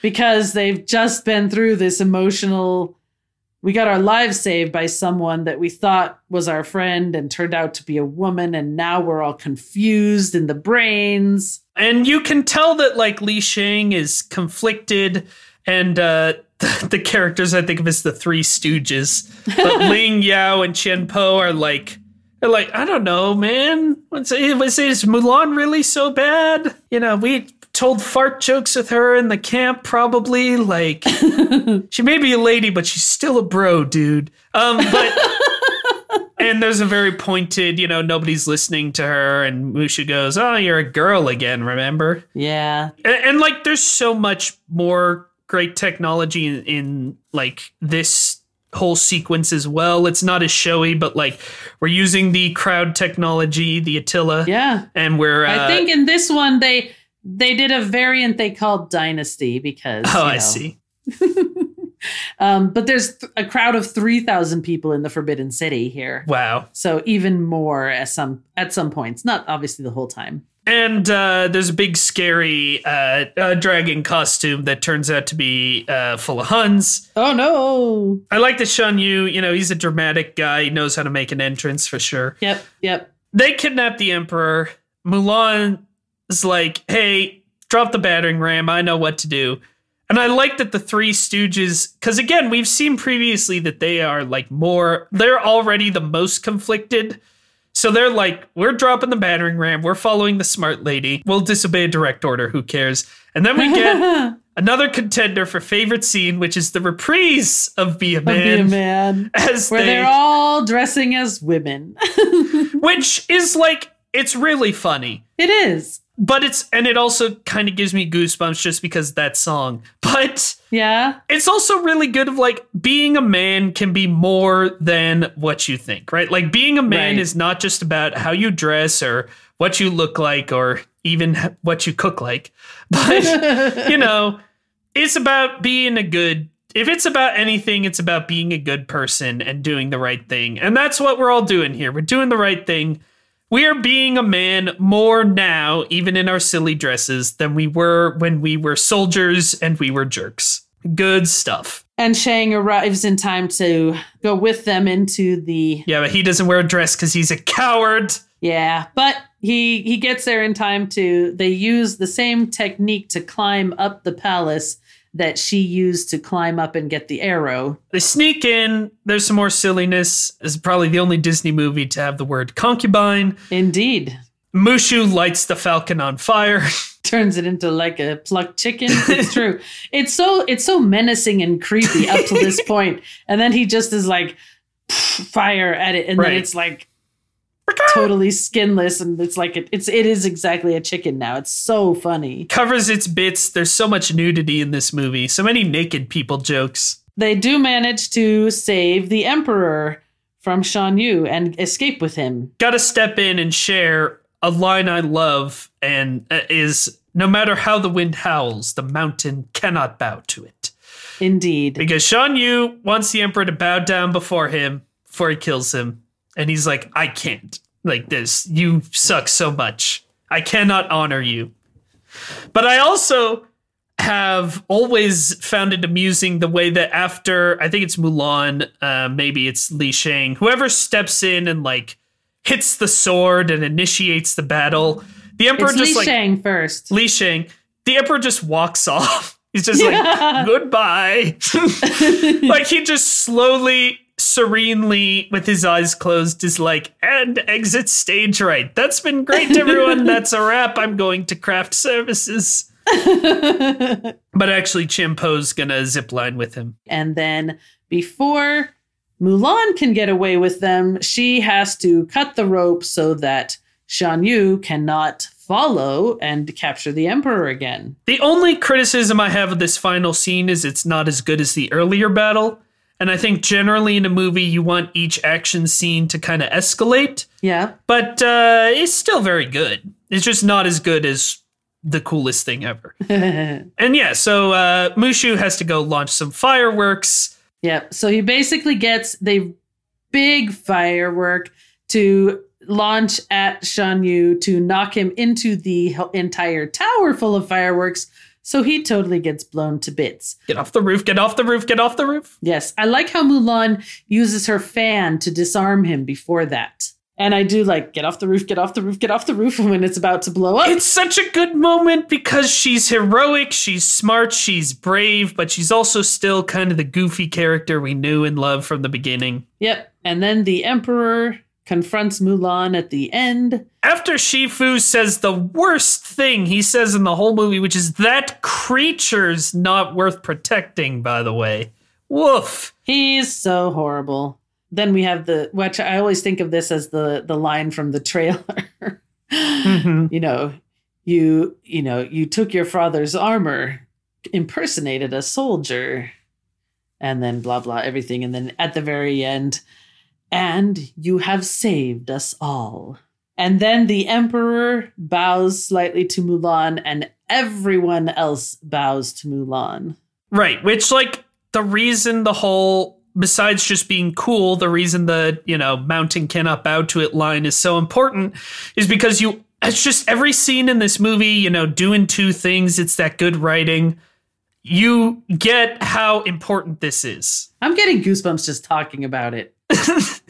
It's good. And then the Emperor offers Mulan Chifu's job, which she rejects. And I want to say, I wish this movie made it clear that he still got fired and fed to fire ants. Maybe he wouldn't bother me quite as much if he got a little more comeuppance. But yes, it is fun how it's like, all right, she can have your job because you're the worst. But she'd rather go home. And so he gives her the medal. So you bring your family honor. And the sword, so all the world will know what you did for China. She gives the Emperor a hug, which surprises him. It's sweet. It is. She has a super awkward moment with Li Shang. And then the Emperor walks up and is like, what are you doing, man? The Emperor is he's such a small character, but they really do a lot of good stuff with him. He's so good. And, they got a great actor to play him, so It's nice. It's nice when you like all the little characters. Yeah. So Mulan does return home, and her family is very happy to see her. When she gives her father all the tokens of honor she brought home, he drops them and he says, of course, the other line from the trailer, "The greatest gift and honor is having you for a daughter." And this is where I choke up. Like if I'm gonna ever cry at this movie, that the greatest gift and honor is having you for a daughter. Like, man, that's what the whole movie's been about. It's about Mulan's great. Everyone appreciate Mulan. She's my best friend. And then Grandma is very funny because she's playing matchmaker. Would you like to stay forever? Because Shang shows up at the house too. I love how, just that whole stuff with Grandma there at the end where she's like, great, she brings back a sword. Why couldn't she bring back a mat? And is interrupted by him saying, is this the home of Fa Mulan? Or whatever he says. And she's like, woo, sign me up for the next war. Yes, all of her little jokes. It's a great note to send us off on. Yeah. And then one more, funny joke is, all right, you can be a guardian again. Yep. And then Cricky gets gong duty. Yes. And they have big ancestor party. And then we don't get the crappy credits cover right away. We get some other kind of anonymous song. True to Your Heart. Yeah, sure, great, whatever. Who cares? No one has ever listened to it outside of watching this movie, which is fine. But then I did not realize this crappy credits cover done by Christina Aguilera. I did not realize this was her first hit. Yeah, I didn't realize that either. She does the version of Reflection. Yeah, which is bad. But this, as always, but this song landed her recording contract and her debut album, and I can't be too mad about that. I don't mind Christina Aguilera. But the credits cover is always bad. Don't do it. It's just not as good because you're like, no, I fell in love with the song from the movie. Right. Speaking of falling in love with things, not really. That's not what happened. It's a bad segue to sequels, spin-offs, remakes, rides, and reboots. Well, we got to start with Mulan 2, the direct-to-video sequel from 2004. Yeah, okay, so I rewatched this. Oh, you did? As much as I could. This is one of the worst ones. Oh, it's so bad. So when I bought this movie on DVD, it was part of a 2-pack, Mulan and Mulan 2. And I only really wanted Mulan, but the only way to get it on Blu-ray was to get the sequel also. Right. And so I had it for several years. And one day I decided, you know what? I'm just going to watch Mulan 2 just so that I've seen it. Since I own it, I might as well watch it one time. Oh, it's so bad. This was kind of our first sequel spin-offs unofficially because you were watching this while folding laundry. I happened to be at home at this point and was walking past and was like, what is this? And I sat down to watch this train wreck. Yeah, the really annoying thing about this movie is that it's like really sexist. Right? When the first movie is like probably Disney's strongest like feminist film. I know. And the second one is so sexist. The main plot is we're going to marry off Yao, Ling, and Qian Po to the Emperor's 3 daughters that we've just found out about. Yeah, it's Mulan is going to marry Li Shang, and she transports these 3 princesses from one end of China to the other. Along the way, they fall in love with Ling Yao and Qian Po. But yeah, all the girls in this movie are completely boy crazy, which is really annoying. It is, again, you can debate whether or not the romance in the first Mulan is, something they should have done, whether it weakens Mulan as a character. There's no debate here. This is the worst version. Yeah, it's so bad. It's like we took everything that was good in the first one and threw it into the trash and only kept the bad stuff. It's really bad. It's really, really bad. It's totally unwatchable. It doesn't have a villain, except maybe Mushu, because Mushu's terrible plotline in this movie is that he thinks that if Li Shang and Mulan get married, he will no longer be a guardian anymore because they'll use Li Shang's family guardians instead because she'll be, Li Mulan. Part of his, yeah. Yeah. And so he tries to break up Mulan and Li Shang, which sucks. Again, I know. You want Mushu to be on Mulan's side. Instead, he is the one who basically causes all the problems in this on purpose and tries to break him up. And that's horrible. Also, the white guy doing this Eddie Murphy impression, not up to the task. Not up to it's like a professional celebrity impersonator, but man. You feel like, didn't you guys learn when you got somebody to replace Robin Williams as the genie that it's just a bad idea? Right. I mean, that's the thing. Any replacement probably wouldn't be as good, but I talked about how, I think Dan Castellaneta is actually as good a replacement as they could get. No, can't say that for Mark Mosley. He's awful, and it doesn't help you not hate Mushu in this movie. They got almost everyone else back, though, and they got Lucy Liu and Sandra Oh and Lauren Tom to be the princesses, which at least Lucy Liu and Sandra Oh got no business, for sure. I couldn't finish this one, folks. It's really terrible. Did you have any park stuff to share? Because I feel like we should save the Delarm for last. There's mainly just, meet and greet stuff. Yeah. So Mulan and Mushu and even Shan Yu tend to be some of the meet and greet characters. Very rare to see Li Shang. Obviously, they are going to be more featured at Shanghai Disneyland than some of the other parks. But because Mulan is officially a Disney princess, even though she's the first one who's not even remotely a princess, nor does she marry a prince, but they wanted to have an Asian princess, so Mulan is it. And Mulan is featured quite a bit on the Once Upon a Time TV show that we've mentioned before. She is one of the more major characters, though. All right, let's get to it. In 2020, they made a Disney live-action remake, or Delarm. Okay, so we both watched this for the first time for this show.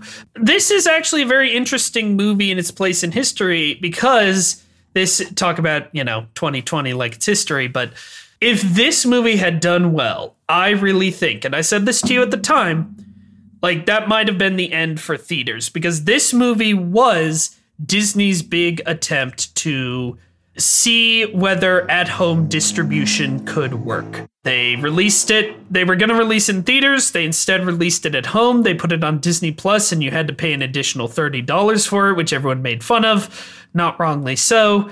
And if it had been a success, they probably would have just switched to a release everything on Disney Plus model, which is kind of what they want to do because it lets them completely control distribution. Mm-hmm. But it didn't. It was a massive, massive, massive financial failure, as every direct-to-streaming release has been, because movies don't make money that way. They make money in theaters, and also theaters are good, and I'm glad they will continue to exist. Yep. Even if they are just boxes where you go and see Spider-Man.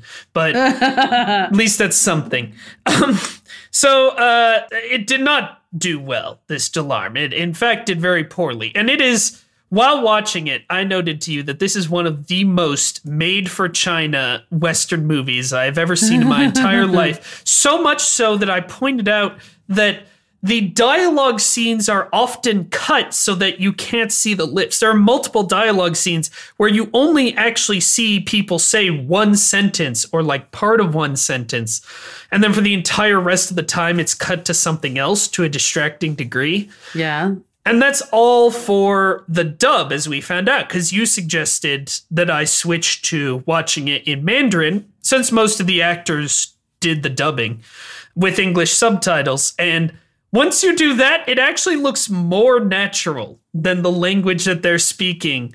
At least to me. I'm sure if you're an actual Mandarin speaker, you can see how the lips don't line up, but it's so obvious that they cut it with the dub in mind. So strange. But Chinese people didn't like it for a lot of reasons. One of the big ones being simply, it's like a bargain bin wuxia movie, and they just have wuxia movies. They don't need to watch the lousy... And again, there's 25 other Mulan movies, including the Disney one that's generally well-liked in China.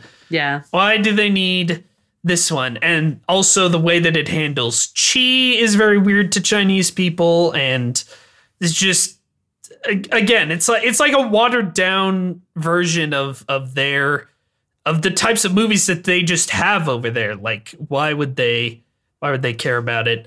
Why would we care about it? So tell us about this movie and what you thought of it. Yeah. What we were saying about this movie was we thought it was too Chinese for Western tastes, but not Chinese enough for their taste. So it just sits there in the middle and nobody likes it really. Yes. One of the main problems is it doesn't have enough humor.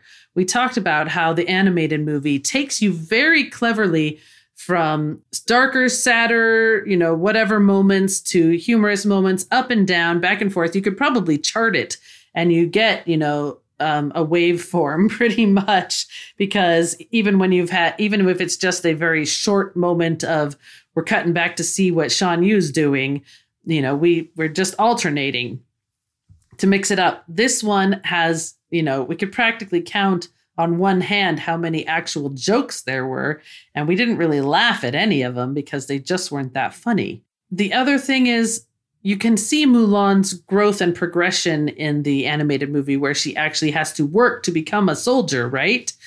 In this one, she's, apparently got amazing chi powers from her childhood. She doesn't have to grow, improve, or learn anything.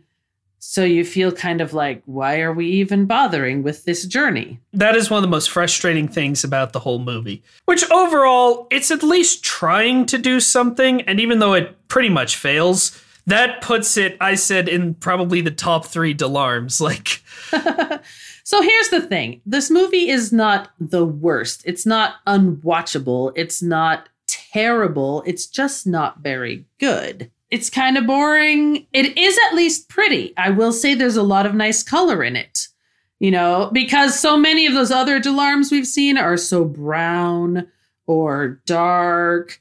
This one at least has a lot of color. It helps that there's very little CGI in it, and they shot it on location. They shot it in China.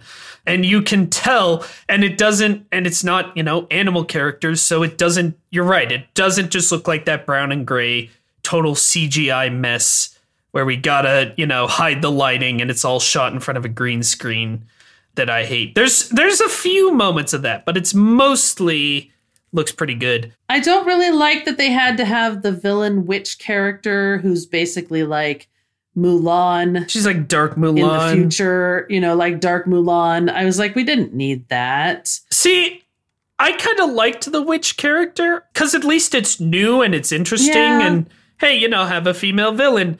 I agree that they could have done a lot more with her. Yeah, maybe if they've handled her differently, I wouldn't have minded as much. Yes, it's annoying that she plays second fiddle to some guy. And it's also annoying that again, that's another thing about this movie, like trying to appeal to the Chinese audience and trying to get past the Chinese government censors, not for nothing. It's like a super nationalist movie. So, the witch makes a pretty good pitch of like, hey, come with me. And we don't have to exist in this horrible world of men where we're oppressed. And, Mulan's like, no, I'm going to fight for my emperor and for China, right? Like that's a nationalist angle, which whatever, every American movie's super nationalist too, but like it's not good in the moment. It doesn't feel right. And yeah, Mulan, it's funny. So I also watched, because I was curious, there's many Chinese versions of Mulan, but there's a 2009 one that's pretty popular that I'd heard in the past that was very good. That is usually called in the US Mulan Rise of a Warrior. There's no legal way to stream it in the US, but if you do a Google search for Mulan Rise of a Warrior English subs, who can say what will come up? And so I managed to watch it somehow. And I would not say it's like the greatest movie ever. Honestly, I kind of like the animated Disney movie more than it. But it is a good movie, and it's actually Chinese, and it actually has a unique take. And it just does everything this live action Delarm is trying to do so much better in so many ways. But one thing about it that I thought was funny is that the actor who plays Mulan in the Delarm was considered for this 2009 movie and rejected. So they're literally picking up the rejects from the actual Chinese Mulan war epic movie. What might have helped make this movie go over better in China and not step on all these problems that made it less interesting to a Chinese audience would have been maybe if they'd hired a Chinese director, which they did not. In fact, there are no Asian people on the crew, at least in any major position. You know, I'm sure if we get down to like key grips, maybe there's somebody, but like none of the leaders on the crew were Asian people. Could have helped. And this was controversial, and I have to share this because it's really awful, and a lot has been written about this if you want to go find it. But so the director, Nikki Caro, who is a woman, and I mean, that's still kind of a big deal because there still aren't a lot of women directors, but is a white woman from New Zealand. She was asked, you know, why are you doing this and not an Asian director? And she responded with the absolutely horrible quote, "Although it's a critically important Chinese story and it's set in Chinese culture and history, there is another culture at play here, which is the culture of Disney." And that director, whoever they were, needed to be able to handle both. And here I am. That is so bad in so many ways. That is probably the single worst thing she could have said outside of just saying, I hate Chinese people and I'm glad they didn't get to direct this movie. Like, weird. And it really just shows the mindset that was going into this thing. And like, by far the worst parts of this movie are, as with all these Delarms, when they're doing bits from the original film. Yeah. Their version of the matchmaker scene is so boring. And the matchmaker just walks out with like slightly ruffled hair rather than being on fire with a mustache. Yep. And their version of the, you know, scene with her father is so boring. Yeah. It's all just, and their versions of Yao, Ling, and Qian Po are so boring. Like, it's true. And you can't even hardly tell them apart. They don't have distinct personalities. Personalities. Yeah. Yes. Distinct personalities. That's the word I was looking for. No, they totally don't. And, you know, they don't have that distinctive voices, you know. Obviously, they wouldn't want to get Harvey Fierstein, but I'm sure you could find a Chinese guy with like a, not even a gravelly voice, just a distinct, like, funny personality or something. Yeah, I don't know. But you could also have them acting different from each other. You know, basically, almost everybody in this movie is not allowed to have expressions. And it's just not very good. It's disappointing. I honestly think that the stuff with Chi, and like where Chi is the Force and she's fighting a witch, even though that movie is also stupid and not very good, it's at least more fun. So we've talked about the Delarm, and we have talked about Mulan, and so it's time to rate these movies, not using a numerical scale, but by asking each other two questions. First of which is, Mom, would you recommend this movie? I would indeed recommend this movie. It's a lot of fun. It is a bit dark, but it doesn't feel too dark. Yes, I agree.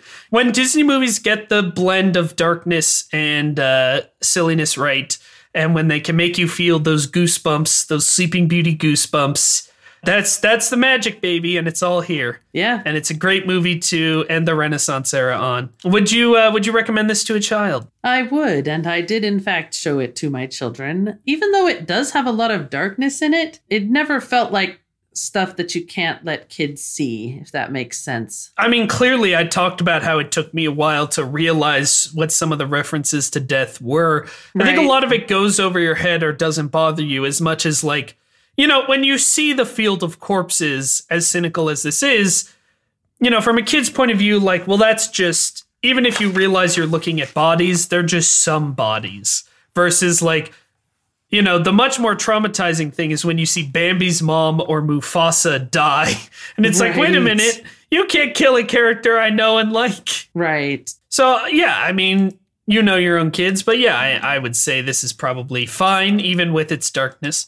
Do you have any final thoughts on the Renaissance era as a whole? As we have come to the end of this miniseries, we will be taking a week break before we hop into the experimental era. Overall, it's a pretty good era. It starts really strong. Yes. Got a couple of not so good ones here towards the end, but then at least it ends strong with Mulan. I have to think about, do I have a favorite movie in this era? and it's probably still The Lion King over Mulan. But it's a hard choice because I really like so many of them. Since we've watched this one, I've been debating, do we like Mulan or Beauty and the Beast? Do I like Mulan or Beauty and the Beast better? And I think throughout our discussion, I have come to the decision that it is Mulan. I think it's just a more thematically rich movie. I feel like it's even, the balance they were trying for in Hunchback of Notre Dame, they got right in Mulan because, yes, they managed to balance the darkness with the humor so much better than in Hunchback. Yeah, I think my final ranking from best to worst is Lion King, then Mulan, then Beauty and the Beast. Those two are close. Then Aladdin, Little Mermaid, then Rescuers Down Under and Hunchback of Notre Dame. Those are very close. Hunchback of Notre Dame has higher highs, but Rescuers Down Under is more consistent. Then a big gap to Hercules, and then a gigantic crater in the bottom of which you will find Pocahontas. Yep. It's one of the worst movies we're going to cover. But overall, yeah, I mean, I have no hot takes on the Renaissance era. It's famously good, and it's true. It created the formulas that we're still, for better or for worse, largely dealing with today. It's an interesting era for me to think back on because it goes from, just before I started high school to I'm married with a child by the end of it. So it covers a very formidable span of my life. I do think of the two eras we've covered that people are like, well, these are obviously great. The Silver Era and the Renaissance Era. I think overall I like the Silver Era better. I think there's nothing on the level of Pocahontas. I think there's more consistently great movies and Sleeping Beauty, nothing still that we've watched has topped that for me. And Jungle Book, Sword in the Stone, 101 Dalmatians, Alice in Wonderland. But yeah, the Renaissance is great. It's been a delight to talk about it. Even still, there is possibly no era I've been looking forward to talking about most than the experimental era. I'm not looking forward to watching all of these movies, but this is one of my favorite eras, partially because it's, the one I grew up in, I think, but also because it's demented. It's deranged. We will never get the kinds of movies we got in the experimental era from Disney ever again. I truly believe that. Never before or since would you get An Emperor's New Groove or a Lilo and Stitch or a dinosaur or a Chicken Little. It's wild stuff, folks, and we're excited to... Here comes the roller coaster. Here it comes, and we were excited to ride the roller coaster in 2 weeks with Phil Collins's Tarzan. Mom, what do you think of that movie? I will always remember the trailer from that movie of him surfing on the tree branches. I agree. What a stupid idea, surfing on trees. So until next time, when we're surfing on trees for some reason... I'm me. And I'm Mom. And it all started with a mouse, and it's happy to meet you.